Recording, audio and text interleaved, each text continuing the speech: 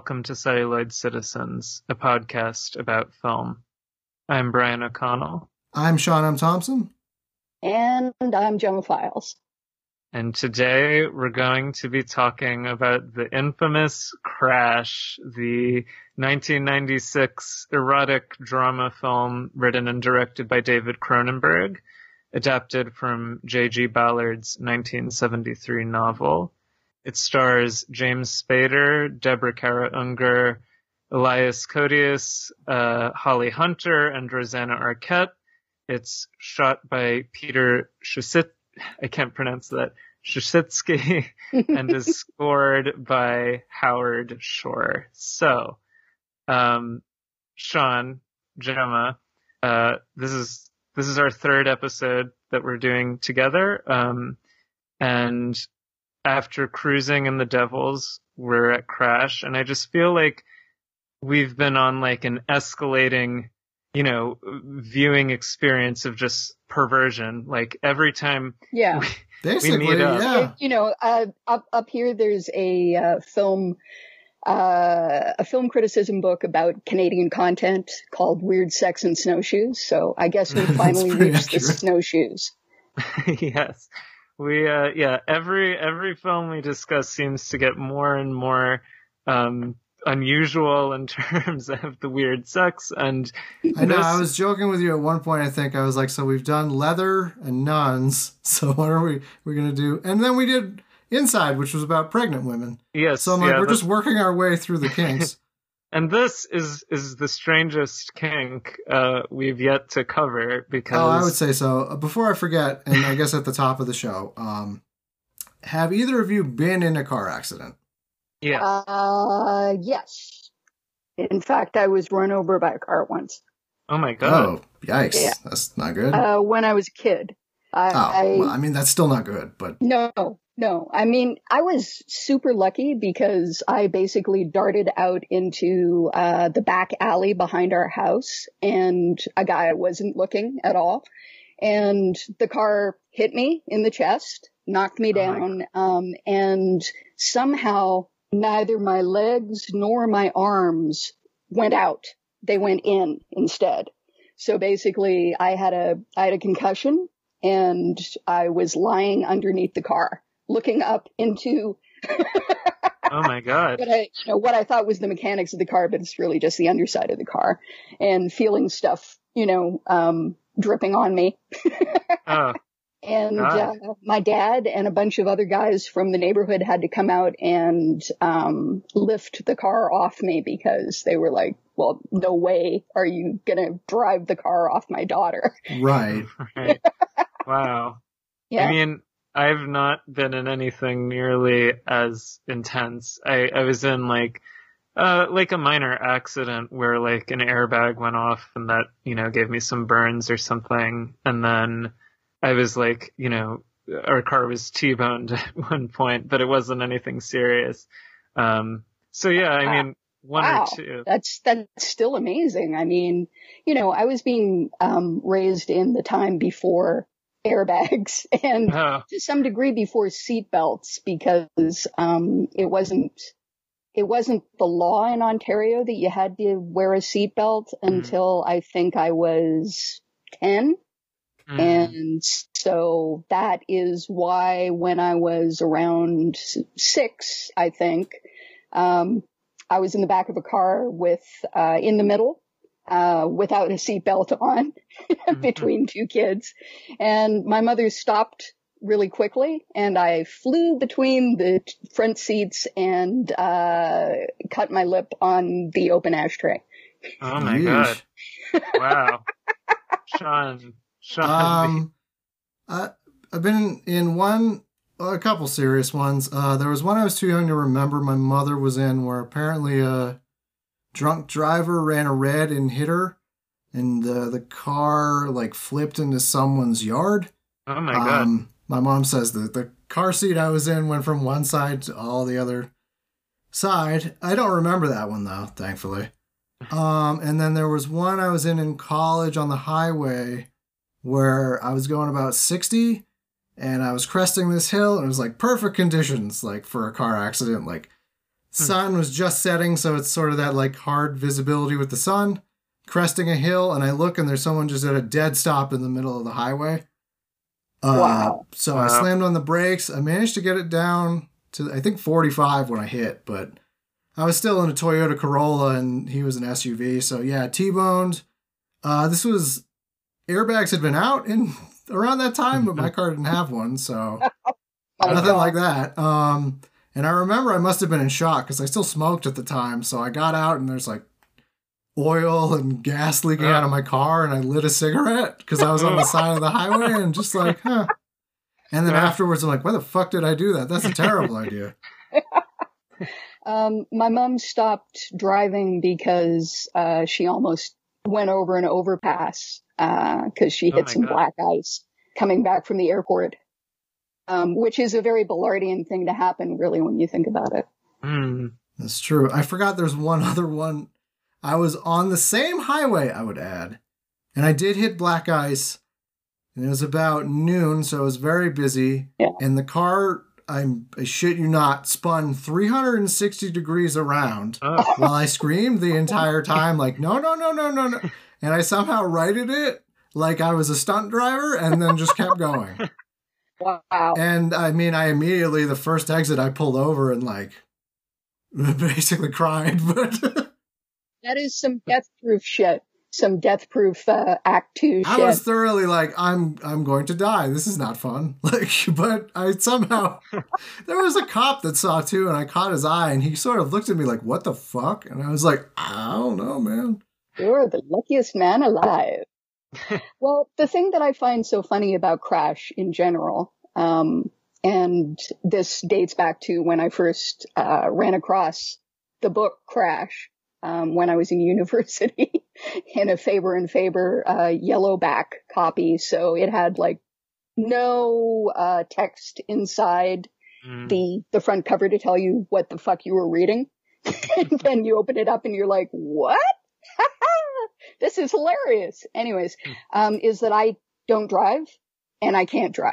I have never learned how to drive. I'm 53 years old and I've never learned how to drive. I also don't know how to drive as well. So this is a real... Do you not? So I'm the only driver here. Okay. So you're the only person who actually knows what they're talking about. I mean, sort of. I don't... Gives you I will say this, when I got in my major accident, my first thought wasn't, man, I'm so horny right now. Well, this is the thing. I mean, you know, very few people would make that connection. And, you know, let me tell you a funny story that I discovered about why Ballard wrote Crash. Okay, so Crash basically metastasized from a story in the Atrocity exhibition, which was also called Crash, except it had an exclamation point. So I guess like a musical version of Crash, like Crash. Anyway, it was a meditation on celebrity road fatalities and the erotic possibilities of the car crash, and it was the gene from which the novel later sprang. Before embarking on the novel, however, Ballard took advantage of an offer to stage an exhibition at the Art Laboratory in London to test his deviant thesis that there was an unconscious link between sex and the car crash. He filled this gallery with wrecked vehicles. For the opening night, a model was hired to interview guests in the nude. Arriving at the gallery, though, and seeing the cars, she would then only agree to appear topless. A significant response, as Ballard later wrote. The evening, which descended into drunken mayhem, seemed to confirm his thesis only too well, and he set about writing the novel in 1970. I mean, I think what he does well and what he gets into, I haven't read the book, but I started the audiobook, so I got about, not very far, 15 minutes in, so the very beginning, but he does, there is that link between sex and death and the death drive and the sex drive that I think is sort of more overlapped than people maybe consciously realize, or maybe they do realize. Definitely. I mean, I do think that, you know, Cronenberg is a good person to adapt Ballard for a couple of different reasons. The first one is that both of them were obsessed with body horror. And this is very much a a literal body horror intersection. You know, the idea of the car crash remaking people's bodies that they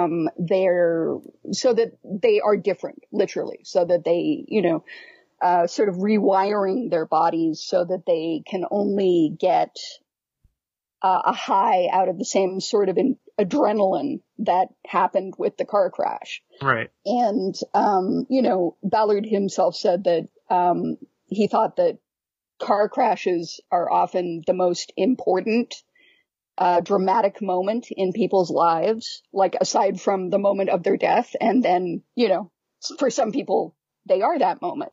But also because both Ballard and Cronenberg are essentially, I mean, we think of Cronenberg as a horror director, but he really has always thought of himself as a science fiction director and a scientist. He began training, to be a doctor. And when I think about the fact that Ballard had a friend who worked in a scientific lab who he relied upon to go through the waste paper basket, and if he found anything in it that he thought was particularly interesting, he would fax it to Ballard or post it to Ballard, and then Ballard would spin off of these waste paper ideas to think of futuristic intersections of science and the world. And when I first heard that, I thought, holy fuck, that's such a Cronenberg idea. Right. It's like I can totally see Cronenberg doing that as well.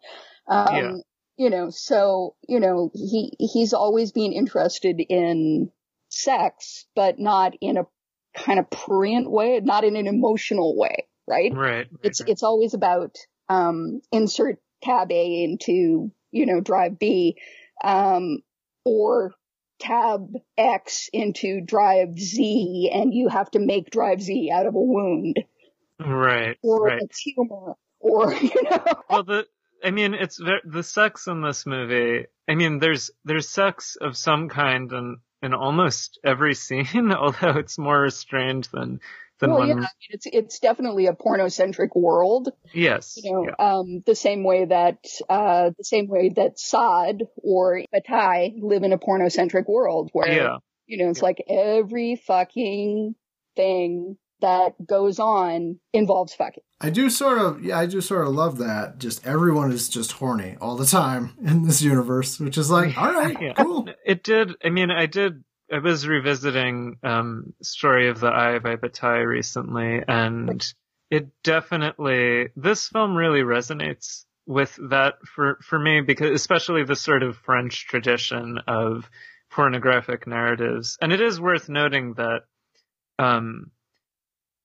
Cronenberg said Ballard's novel was anti-pornographic and that his film is pornographic. I mean, not pornography, perhaps, but in terms there is a lot. This is the only film I can remember seeing where we cut from one sex scene and we're just into another one. Almost as a scene transition, too. But also in the treatment of the characters in the film, because I understand, Gemma, as the, person who's read the novel, you could fill us in maybe a bit, but the characters are given a more substantial background in the novel, whereas in this film, there's sort of almost these anonymous and vaguely interchangeable figures that there's this great piece included with the Criterion release where the writer, I'm forgetting the name, I'll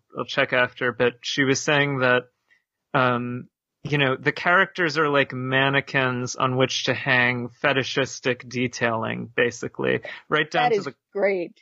Right down to the costumes, especially, like the way that they're sort of these unsettling, they're people, but in the same way that, like, in Story of the Eye, like the narrator and Simone and Lord Edmund, or Sir Edmund, I should say, that they're characters, but they're really more, manifestations of this deeper structural pattern in a way that has to do, obviously, with the specific preoccupation of the car crash as the scene of, sexual excitement, death, all of these interesting things. Right. It's really rich in that way, but definitely.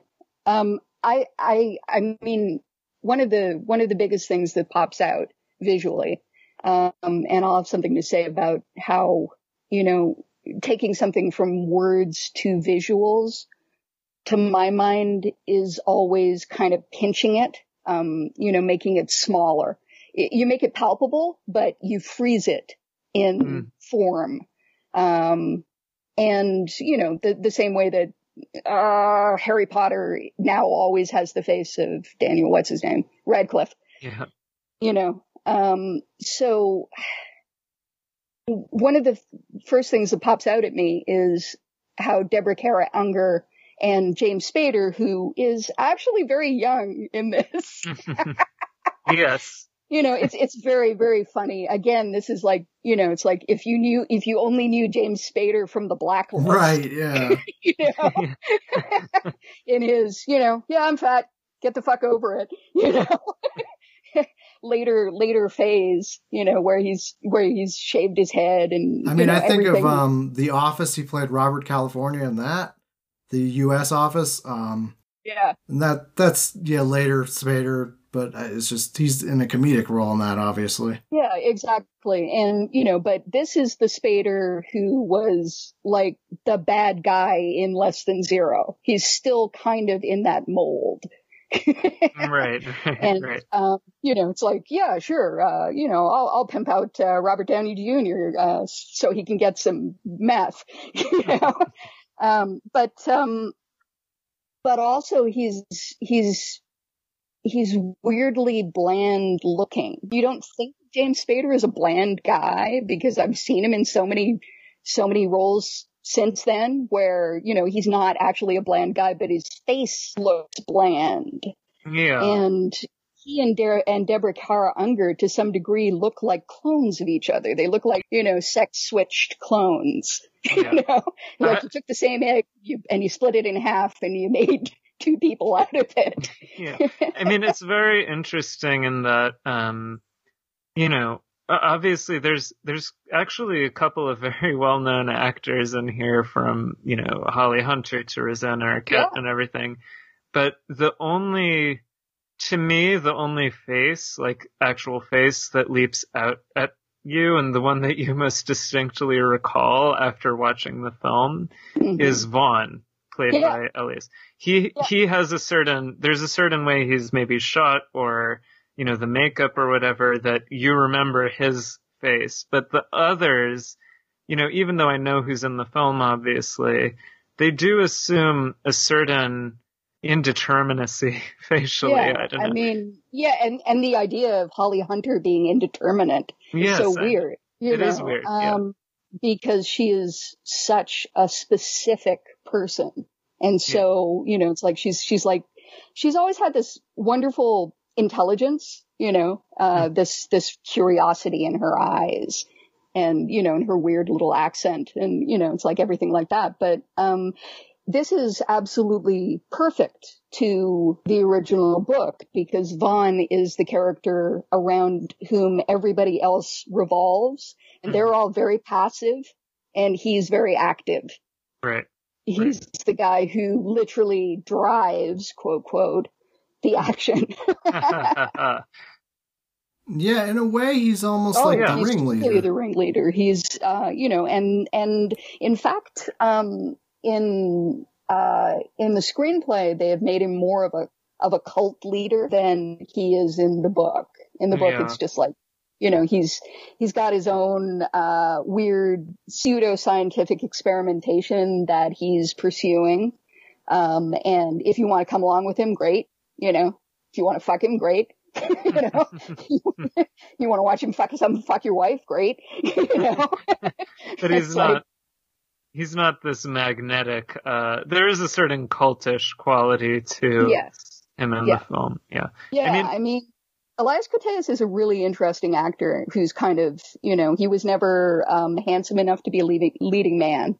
He's always been a character actor. Yeah, I kept thinking of De Niro when I watched it, just because I don't know why he visually sort of looked like him in some of the shots. So, but it was unfortunately at his worst, he seems like a De Niro Monkey. Yeah. Yes. Yeah. I mean, like a knockoff. Yeah. Yeah. But in this, he has a very distinctive presence and weight that, Yeah. And I'm glad for it because, I think he kind of got the short end of the stick when he went to Hollywood. He's a Canadian. Deborah Kara Unger is a Canadian. Almost everybody that you see on screen is Canadian, aside from the three big names of the Americans. The sale point of the movie. Right. And so there's an interesting, speaking of just setting and everything, it's interesting to note that, as we sort of briefly talked about this before the episode started, but, the novel is set in London and Britain, whereas, it's not specifically, a specific setting in the film, but it definitely is in a North American milieu, and it was shot in Toronto with, a mixed cast of American and Canadian actors, which I do think might be a purposeful change, like not just in terms of convenience, but, especially if we're considering, the culture of the car that implicitly informs this movie. In some ways more explicit than others, but it certainly is an interesting decision to move it to North America, which has perhaps had a more central preoccupation with I mean, it's hard for me to make that claim. Yeah. But, no, you're not wrong. It's okay. So again, going back to how the book was made. Ballard writes about why he did it. And in the 1970s, the image of a guy in a car, the image of, like people spending all their lives in a car, right? And the car being so central to people's lives was more an American image. He talks about how, what is the real significance in our lives of this huge metallized dream? Is the car in more senses than one taking us for a ride? Increasingly, the landscape of the 20th century is being created by and for the car, a development which people all over the world are beginning to rebel against. They look with horror at Los Angeles, nicknamed Autopia, Smogville, and Motopia, a city ruthlessly ruled by the automobile, with its air clouded by exhaust gases and its man-made horizons formed by the raised embankments of gigantic freeway systems. In Britain, the first motorways are already reaching across our cities. Many of them are motion sculptures of considerable grace and beauty, but they totally overpower the urban areas around and all too often below them. It may well be that these vast concrete intersections are the most important monuments of our urban civilization, the 20th century's equivalent of the pyramids. But what do we want to be remembered for, in the same way as the slave armies who constructed what, after all, were monuments to the dead? So at the time Britain was beginning to adopt the motorways that America had already put in place. And what I find interesting about Cronenberg deciding to, Cronenberg always shoots around Toronto if he possibly can. But better yet, in 1996, that was around the same time that all the outlying suburbs of Toronto were folded into Toronto, places like Mississauga. Previously they had been sort of sub-cities, cities on their own. And in and around 1996, was when they got folded into the mega city. So Toronto became considerably larger than it had been before, and it was already pretty big, and a whole new series of motorways had to be instituted because of that. So when you look at the motorways that you see in Crash, in fact, they are as new, as pristine, and as weird to the landscape as, to some degree, the motorways that were being instituted in Britain at the time that the book was written. And I think not just the place shift, but it's very interesting to contrast this. This is a film based on a book from 1973, but made in 1996. And its proximity to the end of the 20th century is very important, I feel, in terms of, I think Ballard said something like this somewhere. I forget the exact quote, but like the car crash being a uniquely 20th century way to die, in terms of, that's true.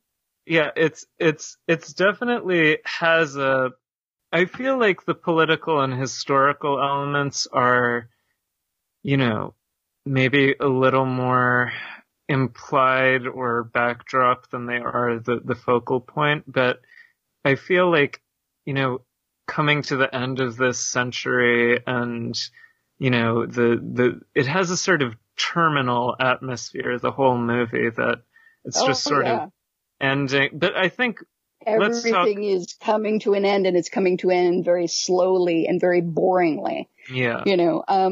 Sinclair says, the value of Crash the film is easy to overlook.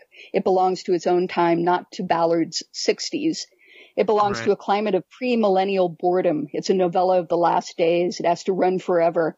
Hours and hours of road footage, centuries of sex without fertility or climax. It's a chamber work from the era of Clintonian telephone adultery where the participants fall asleep.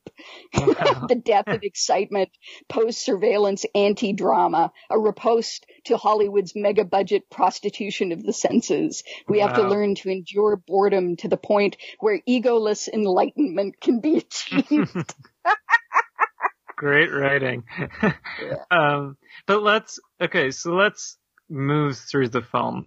We don't have to go through every scene because, as that wonderful quote indicates, this is actually a pretty meticulously repetitive and monotonous movie in many ways. Well, it's fetishized. Yeah, that's the thing. But that's the nature of, pornography. That is absolutely the nature of porn.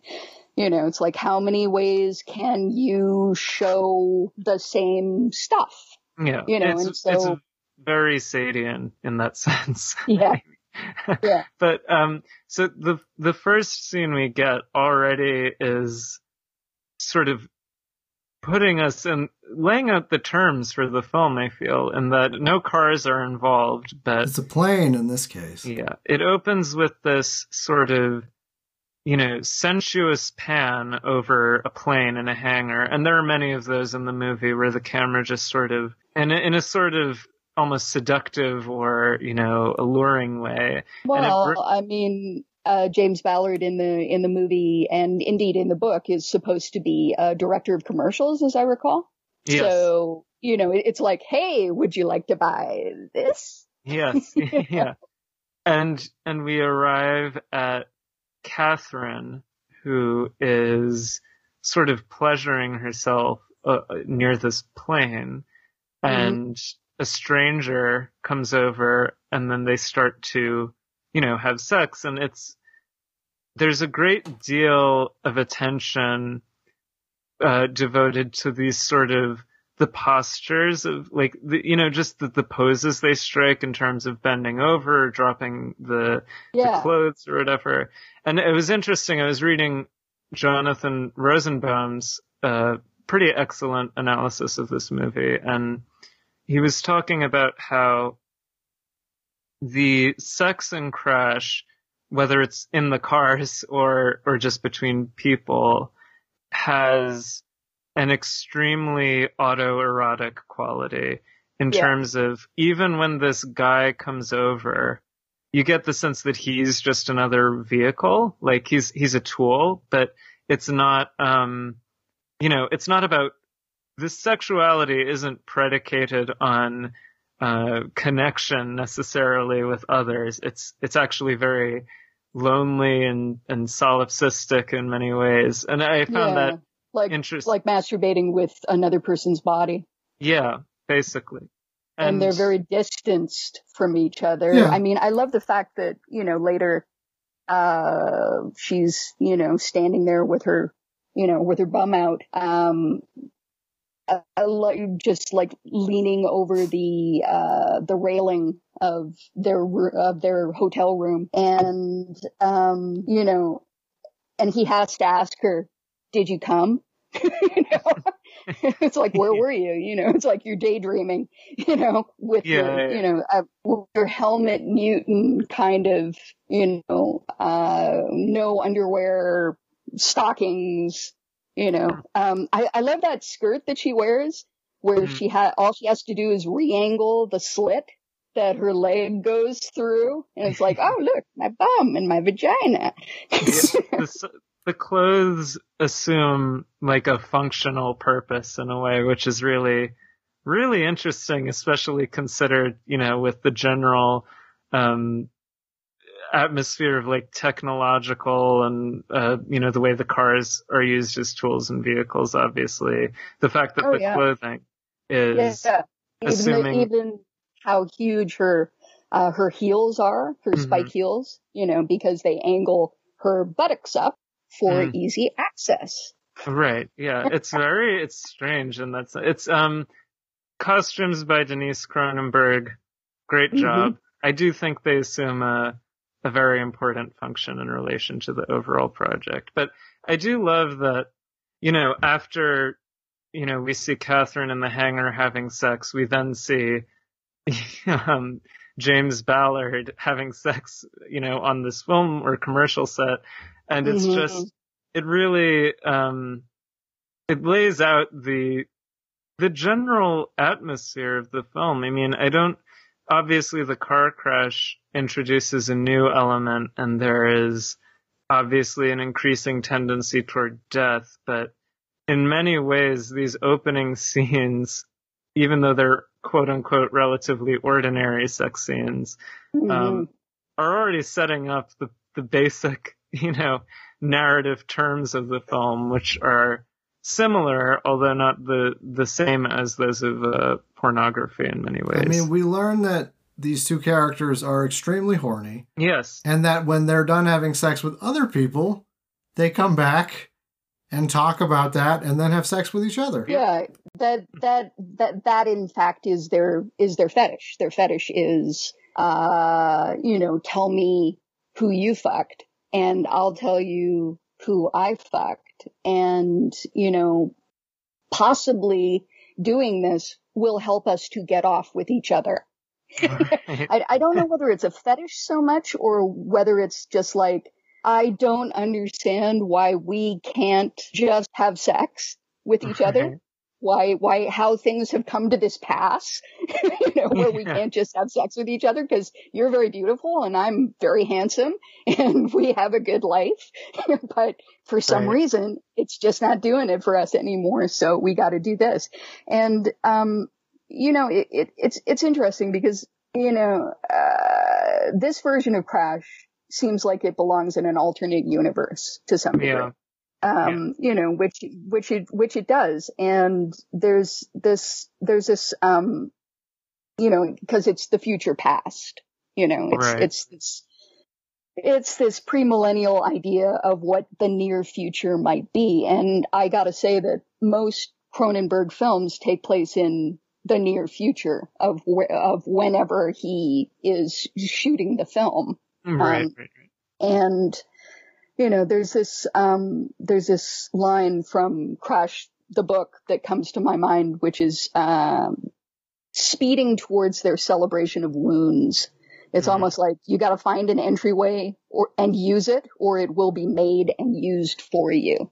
And that is what happens to some degree to, James Ballard when he gets in the car crash. Yeah. It's basically just the next scene. Mm-hmm. And he is just driving, and it's totally... I mean, he's looking at... I don't know. He's looking at papers. You get the sense maybe he's looking at, like, storyboards for a new commercial or something. Yes, it's storyboards, which is interesting in its own right, but, like, why do you feel you have to look at the storyboard right now? Well, you just get the sense, especially from the beginning of this film, that that James, and I guess to an extent Catherine as well, they're just so, going back to boredom, like, they're trying to find things that will keep them engaged, and they're having a hard time. It's just like floating through life. Like, I'm so bored, but I have to get ready for my shoot tomorrow. Let me just look through these storyboards while I'm driving. Right. Because why not? And also, it's one of several interesting self-reflexive touches, I feel, in that this is obviously, if the protagonist is James Ballard, the author of the novel, and he's a film producer who's looking at, there's a certain, it's drawing attention to itself as a construction, I feel. And we'll get to it when we get to it, but there are several really interesting lines and exchanges, which I don't believe are in the book, that feel like basically meta commentary on Cronenberg's own work as a director, but we'll get to that when we get to that. Okay. So basically, he gets in a car crash. It's interesting because, I saw this a week ago, so I might be fuzzy on the details, but for the most part, I feel that, it's my recollection that despite their obvious centrality to the narrative, we don't actually see the collisions much in the film at all, like the actual impact of the cars with each other. Am I right? I mean, you'd expect it to be like erotically slowed down, and it's not. It's just real time. It's just like a regular car accident. Yeah. I mean, maybe save for the fact that the passenger just flies through the windshield. Yeah, it's true. But actually that is the way that it's described in the book, that the husband flies through, and so that he's like right next to Ballard. He's like literally almost looking in his face. I love this scene so much because it's like, again, setting up the stakes. It's like, oh my God, my husband just flew through the windshield, this crazy accident. And James Ballard just looks over, and Holly Hunter's character just stares at him and then starts masturbating. It's like, all right, well, that's the movie. Yeah, basically. I mean, she's, I think both of them are dealing with the fact that they've probably cracked their collarbones and definitely gotten one of those big friction bruises that happens because both of them have their seatbelts on, that happens when they collide with a seatbelt, and, like the gravitational kind of bang, so you've got this huge bruise that goes from like one shoulder to one hip. And, so she's like, almost tearing at the seatbelt, and you think she's just trying to take it off because and instead she like tears open the front of her dress and her bra and lets her boobs flop out. Yeah. And it's really, I feel like it's actually, the film devotes like a sort of nice quiet moment to it where, it's actually, the film in terms of, palette and lighting and everything, much of the time is assuming an intentionally sort of unfriendly and harsh look. But interestingly, these are some of the most beautiful shots in the film where you see Ballard and in turn, the woman in the other car, Dr. Helen, Helen, sort of Helen framed, they're framed by the broken glass in a very precise way, and it's like clouds of smoke and there's a romance to it almost in a way that the way that it's shot. And I also just feel like the sort of triangular formulation that's drawn between Ballard and the woman and then the dead man in the seat is sort of just that relationship that's playing out across the film, and that it's like it's two people in separate capsules, you know, isolated from each other, and the presence of death. Like that's what I mean, you know, she's staring at him right in the eye. They're staring at each other, and it's almost like what she's trying to communicate to him. She's probably unable to talk. He's probably unable to talk, but it's like what she's trying to communicate to him is, yeah, he's dead and we're both alive. Right. So we should fuck. Yeah, more or less. Yeah. I mean, I love the expression that Ballard has, because he does a lot, James Spader does a lot of micro sort of expressions. Oh, yeah. And this one is just... Yeah, he's the king of micro expressions. Like, what? Which is interesting because overall the actors feel like it was deliberately instructed that they be very unemotive in a way that is so it's like it's a very stylized and formalistic film, not just in terms of like, you know, just being understated acting, but in terms of literal, like, you know, an almost wooden delivery from time to time. It's dreamy. It's detached. You know, it's like, it's very easy to call it wooden. I don't think you can, in fact, call it completely wooden, because I do think that there are, as Sean says, a lot of micro expressions going on, a lot of very small things going on, but it's very easy to look at it the way that a lot of critics did at the time and say, you know, what is this wooden bullshit, you know, but I'm, you know, again, this is very faithful to the book. You know, it's like no one's supposed to be enjoying themselves. Again, going back to pornography, it is very pornographic. It's like very little emotion in terms of actual exchange until the sex, and then that's where the emotion comes out. Wow. It it's is great. You know, it is. I mean, Deborah Kara Unger's performance especially feels like it's deliberately designed to evoke. Like, the way she talks about literally everything is this very like, you get the sense she'd be like, what do you want to have for dinner? And it's just like everything is sexualized. It's ASMR. Would you like to put would you like to put your penis in his anus? Yes. Can you describe his anus? What do you think it looks like? That scene in particular, it makes me laugh. It's so clinical. The language. The language is like technological terminology, basically. Like, would you like to insert your penis in his anus? Yes. It's like, but it's very interesting. I mean, clinical is the perfect way to put it. And clinical is the way that I think of both of them. As creators, Cronenberg and Ballard, you know, super clinical, you know, super interested in jargon, super interested in technology. Although with Cronenberg, we think of him as being more interested in the technology of the body as a machine that can go horribly wrong. Yeah. You know, but, you know, one thing I was going to say is that I know for a fact that Cronenberg cut sex scenes between Ballard and Catherine's secretary because Spader and that actress had too much chemistry.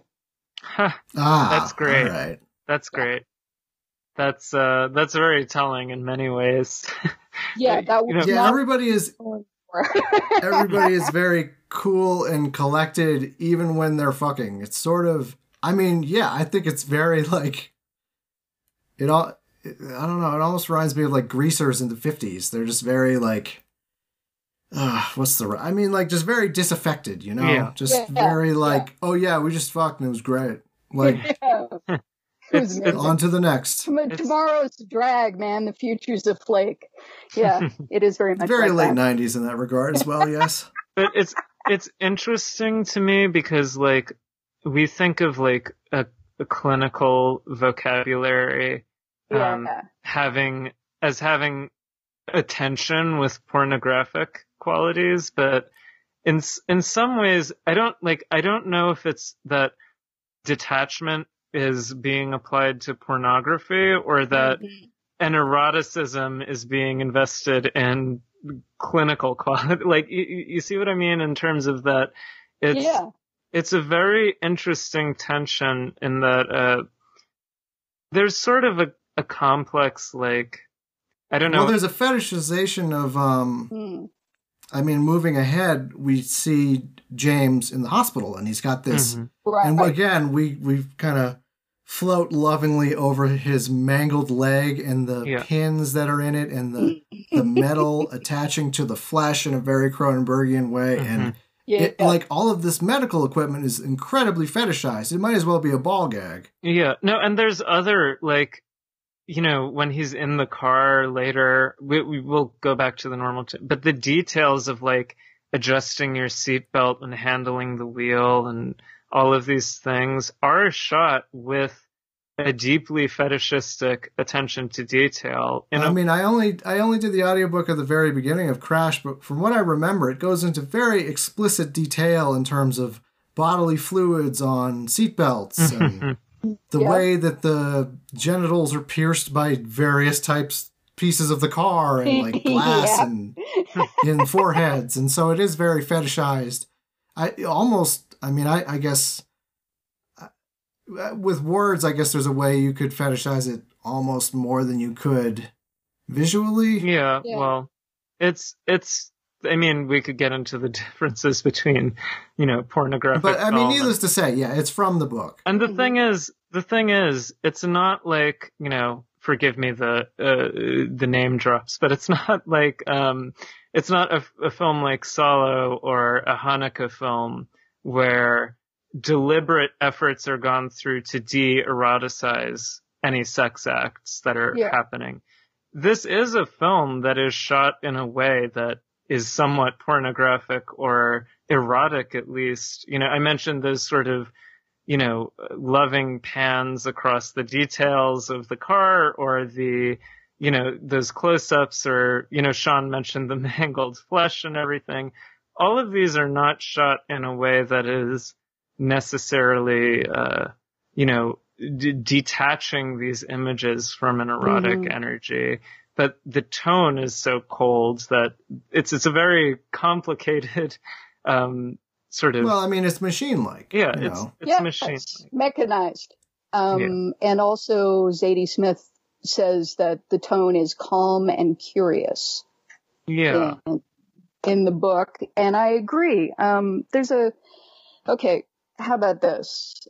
Vaughn elaborated endless variations on these collisions, thinking first of a repetition of head-on collisions, a child molester and an overworked doctor, reenacting their deaths first in head-on collision and then in rollover, the retired prostitute crashing into a concrete motorway parapet, her overweight body propelled through the fractured windshield, menopausal loins torn on the chromium bonnet mascot.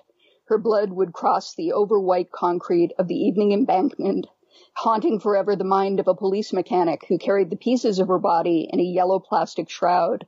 Alternatively, Vaughn saw her hit by a reversing truck in a motorway fueling area, crushed against the near side door of her car as she bent down to loosen her right shoe, the contours of her body buried within the bloody mold of the door panel. He saw her hurtling through the rails of the flyover and dying as Vaughn himself would later die, plunging through the roof of an airline coach, its cargo of complacent destinations multiplied by the death of this myopic, middle-aged woman. He saw her hit by a speeding taxi as she stepped out of her car to relieve herself in a wayside latrine.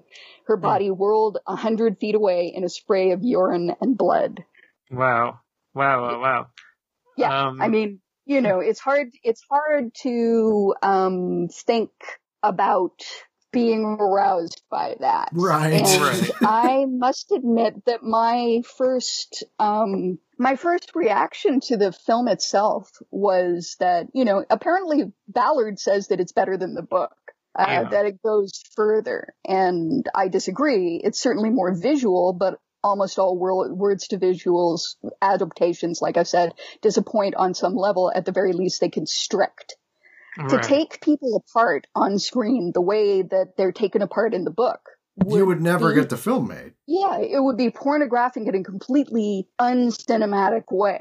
Right. You know, unglamorous, anti-beautiful, ugly in that UGLY with no alibi kind of way. Yeah. And if it was still somehow erotic, people would be disgusted with themselves for being aroused by it. Well, yeah. I mean, I also just think, even in pornographic terms, I mean, it wouldn't work because, pornographic literature, obviously, I don't think this is a terribly controversial statement, but the relationship between literature and the reader is a far more intimate one than the relationship between a viewer and a film. And descriptions like that have a greater chance of affecting the reader in whatever way than a film would be able to. But well, you're able to hop forward and backward in time in a way that I just don't know that you could ever successfully do in a film without it being too jarring. And also just, you know, the imagination produces more plausible effects, whereas when you're watching... Right, because you have to imagine all of this, but when you're filming it, you have to think of the practicalities of, like, well, how do we actually show this? But then the audience is thinking of those practicalities. Like, it becomes fake in a way that it isn't, weirdly, when you're reading. It becomes fake on screen. But the other interesting thing to me, listening to that passage, is it's much more lurid, obviously, than Cronenberg's film. But what strikes me from the prose excerpts I've read of Ballard's novel and Cronenberg's film is that so much of this film seems to be about paring the novel down, like really reducing it to the most essential elements. I mentioned earlier, the backstories get pruned. Yeah. Even in that description, you're hearing a lot of information about various characters that don't even appear in the novel, evidently. Whereas here, it's extremely austere and minimal, in a way that is very, I wonder which approach is, I guess it depends on the effect that, you're going for. Well, I guess the thing is, if you're going for erotic, there is a certain, again, like when I say pornographic, I mean like quite literally, like if you're watching a porn, they often don't go out of their way to establish who a character is. It's the mechanic, or it's the nurse. Right. And so that's sort of applied to this film where it's like, pizza man. Yeah, but instead it's like, it's the commercial director. It's the, I don't know. The wife. The sexy wife with the weird slit in her skirt. Right. It's the disaffected wife. It's the mechanic, I don't know, into wounds. Yeah. It's interesting. I mean, because I was in the Rosenbaum article, it talks about how Ballard says of his novel that he hopes it is the first technological pornographic novel, but that it's also a cautionary tale, which might strike us as a contradiction in terms, depending on how you view pornography. But that was his argument. But Cronenberg described Ballard's novel as anti-pornographic, and that his film is more pornographic, and that neither the book nor the film are cautionary tales, which is interesting in that. But I think it makes sense in terms of what Sean was saying, that the excess of detail you find in Ballard's book, while it's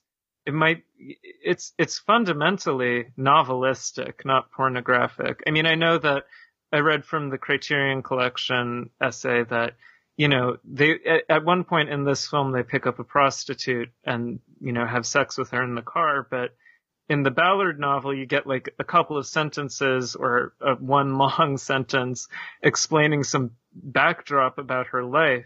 Whereas in this, it's just a rotating plate of anonymous figures that enter. That's right.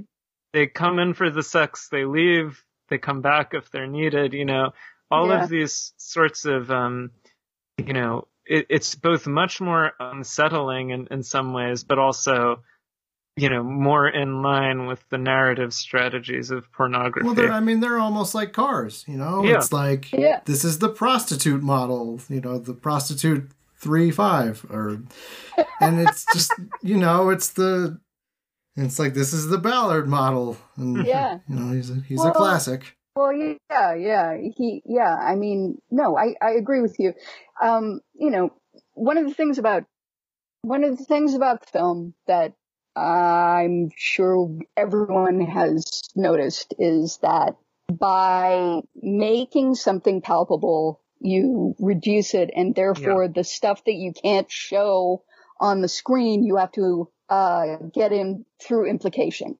You have to convey it through implication. And, how do you convey it through implication? It's almost like, the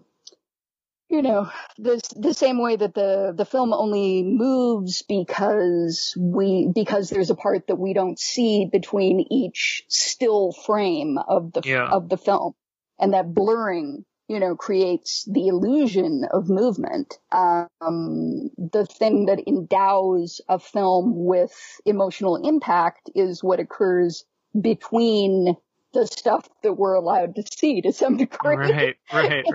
In this, they're paring away all emotional impact. It's like Ballard is sort of like, let me describe how this actually wouldn't be very sexy. Right. And Cronenberg's like, nah, I'm not going to do that. If you find it sexy, that's your fucking problem. Yeah. I mean, I think Cronenberg, let's talk about that cautionary tale comment, because I do think the novel, I mean, I can see that much more even in the small amount I've read from the novel. Whereas in a weird way, when I watch this film, I kind of am like, does Cronenberg, I mean, I'm not doing the thing where I'm being facetious, but does Cronenberg want to fuck a car? Because it's sort of like, that's the vibe. Well, okay, so this is an interesting thing in that there is, we're all on Twitter. We've seen the ongoing debates about morality, air quotes, and art. Yeah. It's okay if immoral stuff happens in art as long as it's clearly framed as being wrong or whatever. Crash is very interesting in that it truly felt like this was not a film that was adopting a moral viewpoint on the character's actions at all. And no. I mean, it's not a positive, it's not a negative, it's just, hey, they're fucking cars. Yeah, it's an exploration of this state of being or this fetish or whatever, but it isn't a film that is offering you any framework through which to view its characters as positive or negative or whatever. It's not, Cronenberg never, indicates that, getting off on car crashes is wrong. No, absolutely. There is no character who suddenly pops up to go, what the fuck is wrong with you people? No, It's like, because I guess what we're not debating per se, but it is sort of like, what is the implication here? It's not so much does Cronenberg want to fuck a car, it's does Cronenberg want me to fuck a car? Yeah. Is Cronenberg saying fucking cars is a good thing? Like dying in a car crash because you want to fuck a car, is that a good thing? Is that the kind of high that I should be chasing? Because these people seem to think it's okay. Well, let's talk a little bit about the characters. This sounds so reductive, but it is more complex than just sexual arousal, evidently. The character's attitude toward car crashes as a thing, because they do adopt a specifically sort of philosophical attitude toward this that it's deeper than just arousal, whether it's in terms of the cultural connotations I think it could, as someone who's had a couple near-death experiences, it could be something as simple as like, there's no way to really replicate the rush you get being like, holy shit, I'm still alive. There just isn't. And I think the car crash is probably, in a weird way, one of the safer ways to sort of get into that death drive thing, because you do have seatbelts and you can sort of, it's one of them, control it. Yeah. As Gemma quoted Ballard, he said the car crash was the most important event in people's lives outside of their deaths. And I think that simply might be because the car crash for most people is the nearest they get to death in life. But it's interesting because, you said that the rush of I'm still alive, but as we learn at the end of this film, I don't think that, I'll just say it because we don't need to go in chronological order for this. No. At the end, Catherine gets in a car crash. Yeah. She's superficially injured. James asks her, are you okay? She's fine. And he says, maybe the next one, right? So maybe the next one, darling. It's not about the rush of being alive. It's about the rush of death. It's about well, yes, for them, I guess that's me also inferring some things, but it's sort of that very thin line between the thrill of still being alive and the thrill of, well, what if I died though? Yeah. It's very, wouldn't this be the most spectacular way to die? Well, it's we see that with the hilariously grim and morbid reenactments of, dead celebrities' car crashes, which are pretty heavy for me. We first meet Vaughn reenacting James Dean's car crash. And I just have to say before we go into it, I know it's a film, but were there flyers? How did they find this? Was it just you go to the coffee shop and it's hey, I'm going to have a fake James Dean car crash. Anyway, it's Friday. I'm sure there are people who would go to those sorts of events, honestly. I would go. I'm just saying, how did they? It works for a film universe to not explain how everyone showed up. But you are sort of left I guess what was the in-between scene? All of those people are part of the cult. All of those people are part of, Yeah, I guess that's true. Yeah. It is very cult-like. Yeah, it's but it's they reenact James Dean's car crash, and later there's a character who has a fixation on Jane Mansfield's death. It's very weird. They're preparing for the next one, and he's the guy, whatever his name is, Colin, I think, is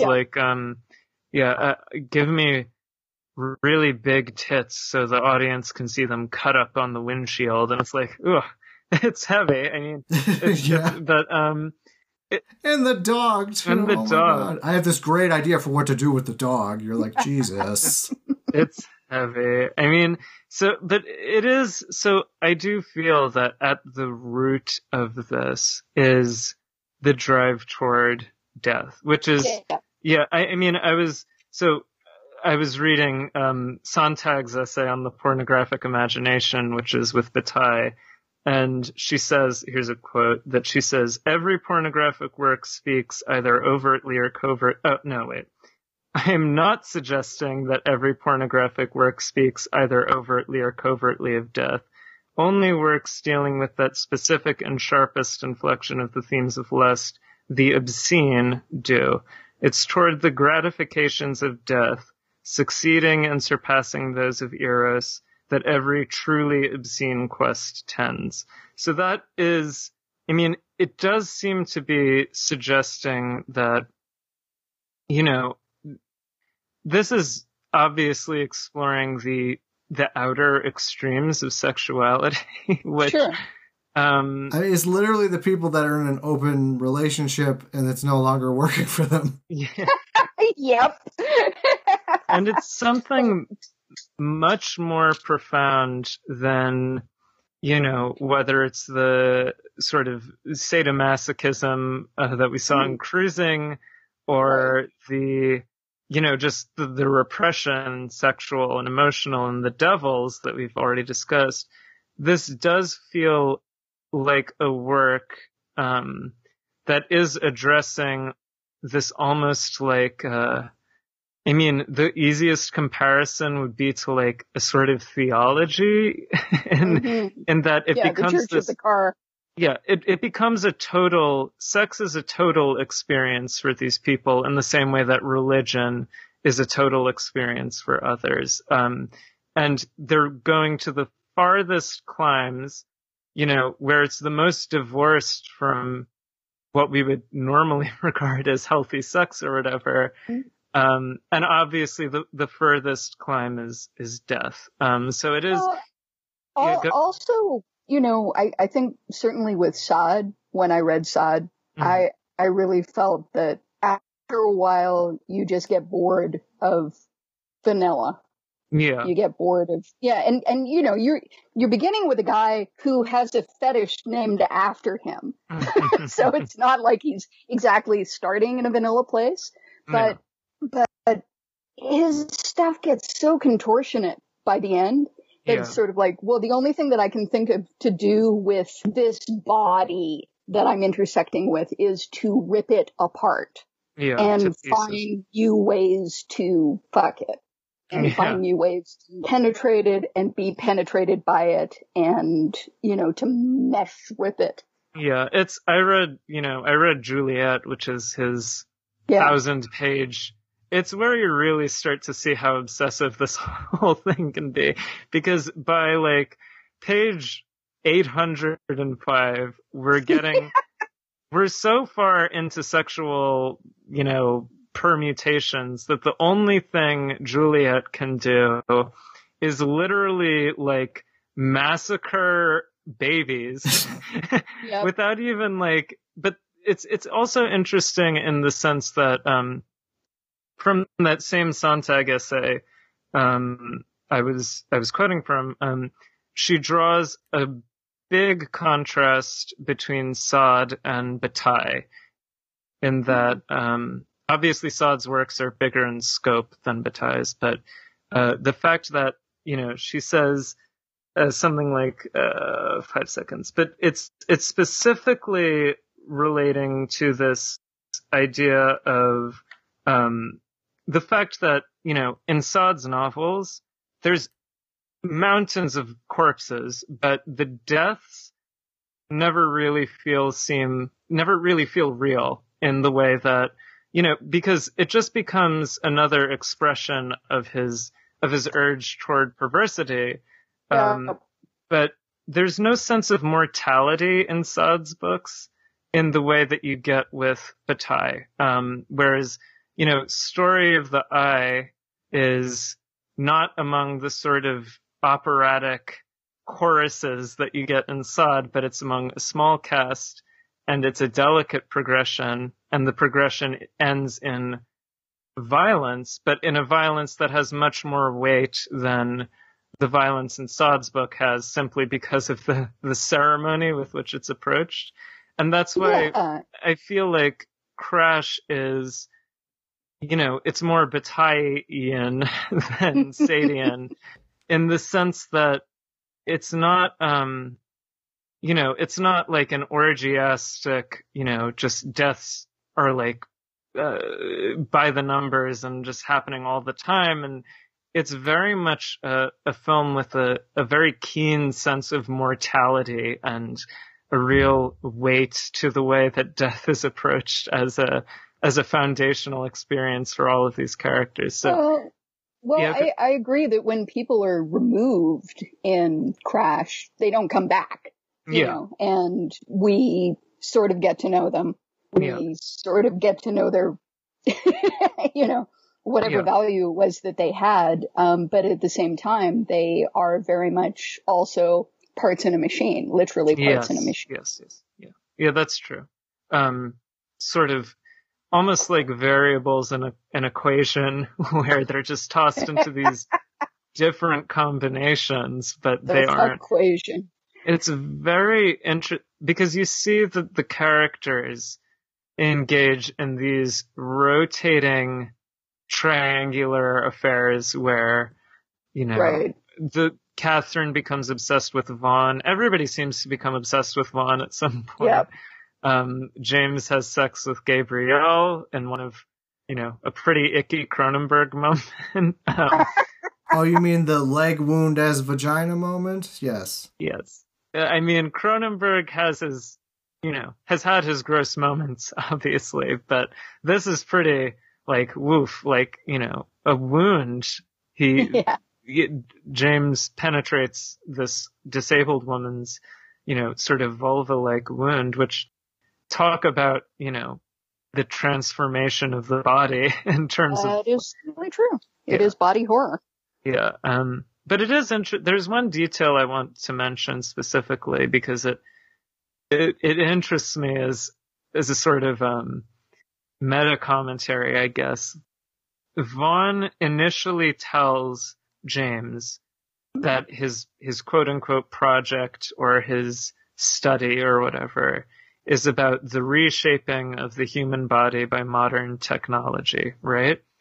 And then later on, very interesting, he says, oh, that's just a silly sci-fi concept that, people don't look too deeply into it, and it just gives me an excuse to what I'm really getting at, which is, the car crash as a force of sexual, liberation of the sexual energies and benevolent psychopathology and all of these.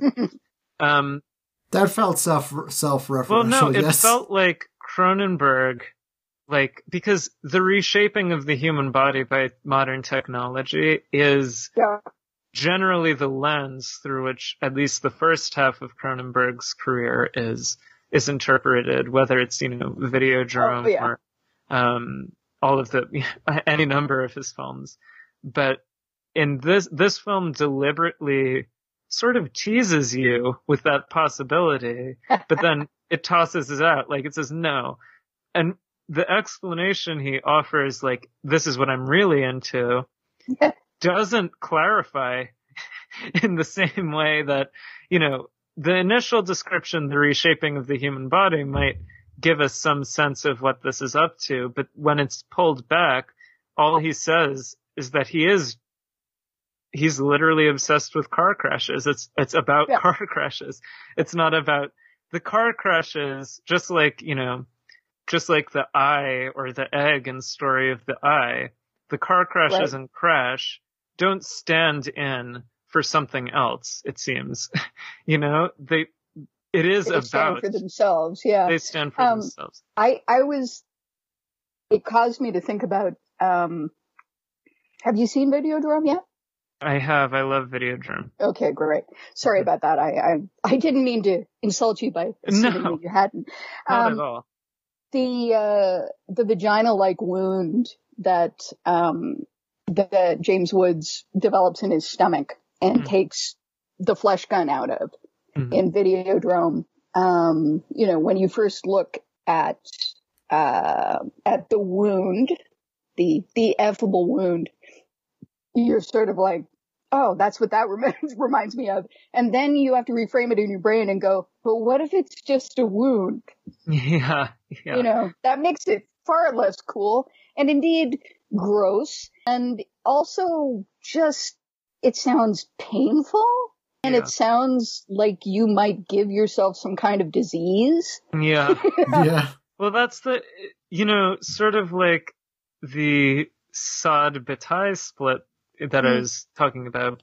There is a very interesting difference in the treatment of body horror between this and Cronenberg's earlier films where, like in Videodrome, which I love, the body horror is extremely excessive and lurid and very symbolic and, all of... It's very rarely sexy. It's not sexy, but it's also it's very, rich, you can interpret a lot into the symbols that are presented to you in Videodrome.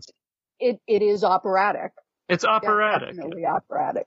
Whereas, so Sontag says Sod is the Wagnerian opera of pornography and Bataille is the chamber music.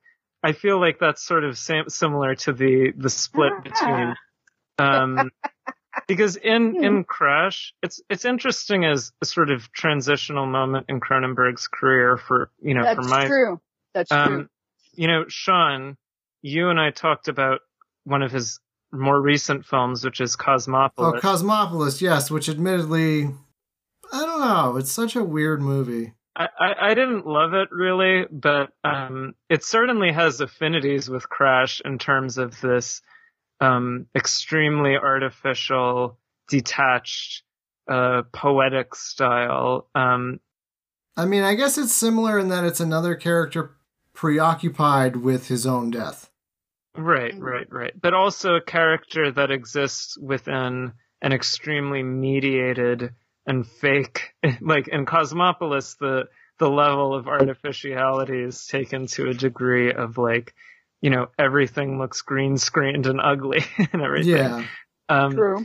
But this felt like a sort of bridge between those two phases of his career. Like, well, what's interesting to me is a lot of his, the stuff he's done lately, like A History of Violence, and he did one about Jung and Freud, and then he did Eastern Promises. They're much more, I hesitate to say, realistic, normal movies because they're still Cronenberg, but they don't seem to be as preoccupied with his sci-fi body horror, and they seem to be more preoccupied with the human spirit and sexuality and the violence drive in more of an I don't know, I was going to say an abstract sense, but maybe not. It's not like thing I would say, more specific sense than an abstract sense. Yeah, yes. It's I mean, those preoccupations are there in the body horror films as well. It's just that he's dealing with different imagery than the aesthetic has changed. And I think you're right with Crash, you do sort of see this sort of his transition away from heavy prosthetic body horror necessarily to more of a realist mode, but still sort of approaching the same preoccupations.